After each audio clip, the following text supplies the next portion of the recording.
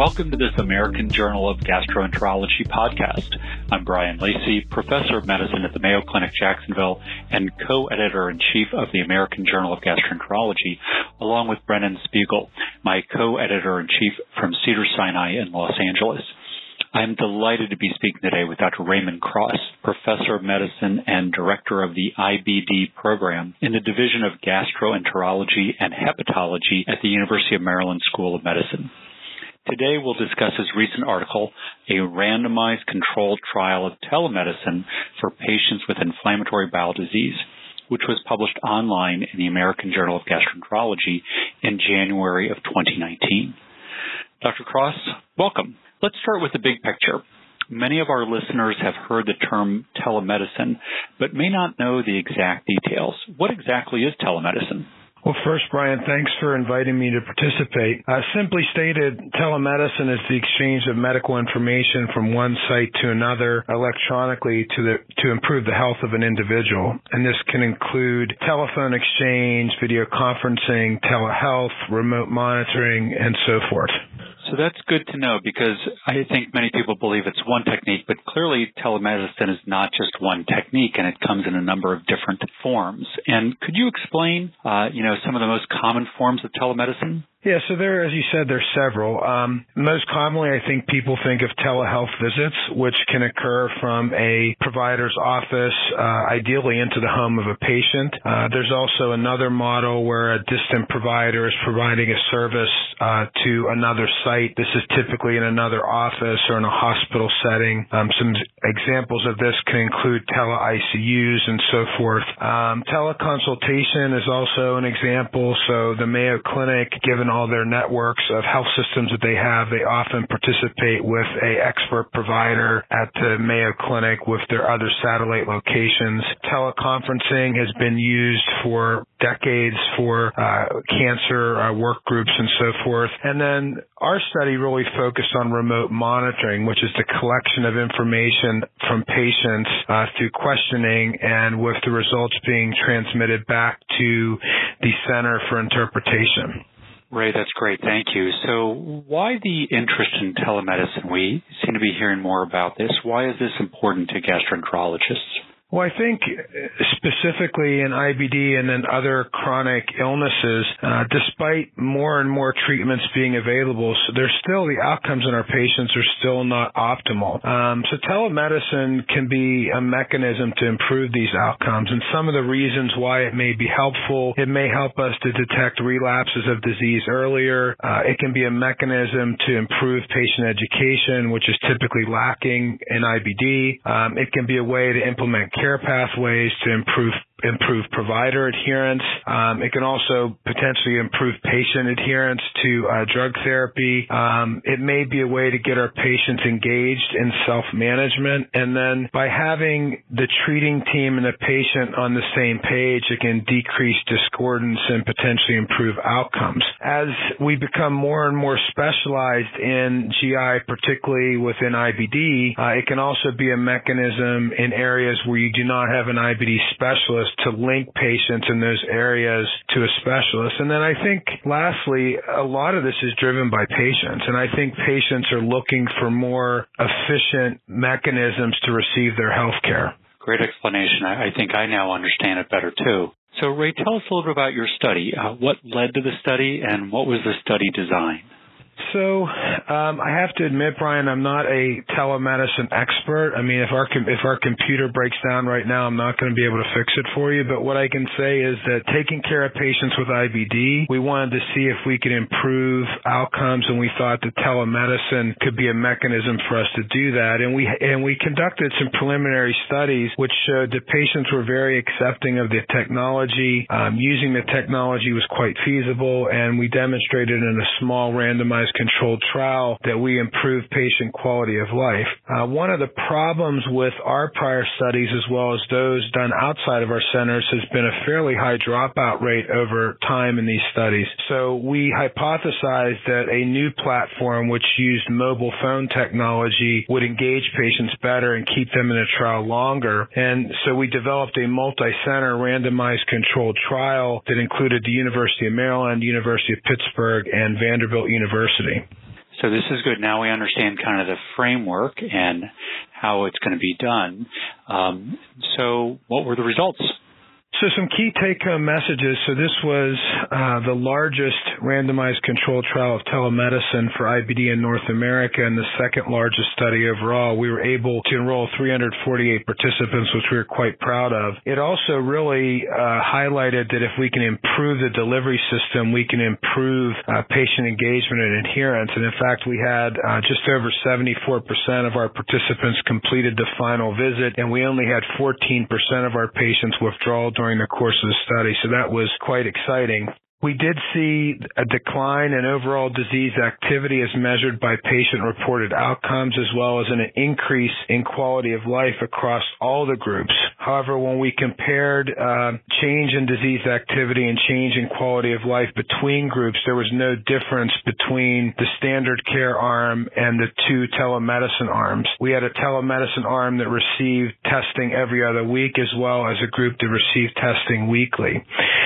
We did see, however, that in the telemedicine groups, we saw a decline in hospitalizations, including IBD-related hospitalizations in the tele-IBD participants. This seemed to occur at the expense of more diagnostic tests, more electronic encounters, and more telephone calls, which would make sense given the enhanced monitoring that the tele-IBD group experienced.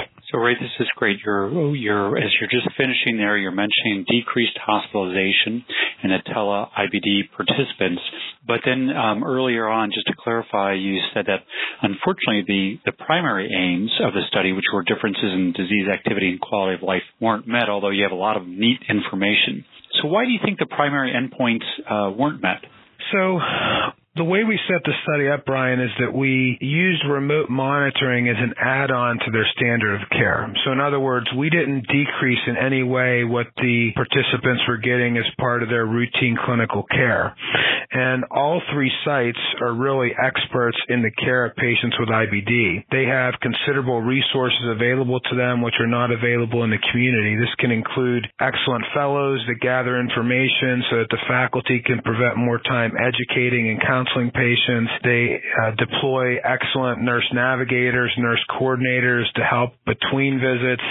Vanderbilt and Pittsburgh have integrated psychiatry care into their clinic at this time, utilize advanced practice providers, dietitians, and so forth. So these were really medical homes in the care of patients for IBD. So I think one of the theories is that in a setting like that where you have so many experts touching a patient, that adding remote monitoring may not be essential. So one of the questions is, would this be effective in a community setting where there are less resources? It's also possible that I mentioned we might have studied the wrong group, the wrong setting, but we theorize maybe that patients who have more active disease might do better with the intervention. Only about 40% of our patients had active disease at baseline. We did do some sub-analyses to see if that made a difference, and in cutting the data, it didn't seem to, but might we find a subgroup that would benefit? I think really studying this as a partial replacement of care could be where the money is. And you always have to make an assumption perhaps that the telemedicine doesn't work. So it's just possible that it doesn't improve outcomes. I like the idea that these are amazing centers of excellence, and sometimes it's hard to raise that bar even higher. But those are all good thoughts. But I do want to cycle back to the fact that the study showed there were fewer hospitalizations in the telemedicine group than the standard care group, and that seems really important to me. Is that something you should pursue? Oh, absolutely. I think that perhaps not for the entire population of patients at academic centers and centers of excellence, but I think looking at your high utilizing subgroup of patients to enhance their monitoring with remote monitoring could be very interesting. And this is similar to what Larry Kaczynski's groups did in Illinois Gastro with Project Sonar, where they put these enhancements in to monitor patients, and it helped them time to implement care pathways for the patients that were pinging, for lack of a better word, with symptoms. So I think this could be used in that high-risk group. And I also think that as IBD centers become busier and busier and access can become more of a problem, using this as a partial replacement of care so that you have access to see sick patients and new patients could be possible. And this is similar to what was done in Europe with the My IBD Coach technology, and it showed that you could use this as a replacement for some standard care without any detriment in quality, but with, in fact, a decreased rate of hospitalization. Wow, sounds like great ideas, and I see some studies in the future already. Cycling back a little bit to kind of outcomes and study design and thinking a little bit more globally, do you think that we've identified key and appropriate endpoints for telemedicine studies? Should we be focusing on other things like global costs or patient satisfaction rather than disease activity? Yeah, I think in any study, patient-reported outcomes are important. I know we're moving towards more objective endpoints, but I still think asking patients how they feel is still important, and assessing quality of life. And always when you're studying new technology, patient acceptance and satisfaction is going to be important. And I think as medical costs are really skyrocketing with IBD. For example, in our study, 60% of patients at baseline were using a biologic, and by the end of the study, it was 61%. So the cost associated with that can be staggering. So I think any technology that we can investigate that has the potential to decrease costs through either decreasing office visits, hospitalizations, ER visit can be critically important. So, Ray, many people, many of our listeners will read this article and think about it and may get excited about research, and they may want to introduce telemedicine into their clinic. What advice do you have for those people just starting a research study and thinking about telemedicine? Well, I'm obviously a big proponent, and whether it's for research or whether it's for clinical care of your patients, I think it can definitely have a role. I think before you embark on this, you really have to ask why, who, and what. For the why, what are your goals? Are you trying to improve patient satisfaction? Do you want to extend the reach of your practice? Do you live in a rural area where you really need to go further to reach your patients? If you are within a hospital-wide system where you have a lot of sister hospitals and practices, do you want to use this so you can have a central hub for an expert that can reach out to those centers? Or do you just simply want to find ways to improve access? So I think those are the whys. The who is, what patients are you looking at? Are you looking at specific subtypes of patients? Are you trying to use this for people that are initiating new drug therapy or that are high risk for excess healthcare utilization? If you're using this as a teleconsultation, are you trying to support the primary care community, or are you trying to support your local gastroenterologist? And particularly if you're thinking about remote monitoring, you have to really think about, okay, I can get this information, but who's going to monitor this and how am I going to pay for them? So if you're getting much more information back than you're used to getting, someone has to sit down and have the time to process all that and to process it in a timely and efficient manner. And then the what. What model are you using? Are we talking remote monitoring, telehealth, teleconferencing, and then what local regulations are present? So this can involve things like licensing, informed consent, and credentialing. So really you have to go to your local legal and compliance team to figure that out. And then I hate to talk about RVUs, but RVUs are just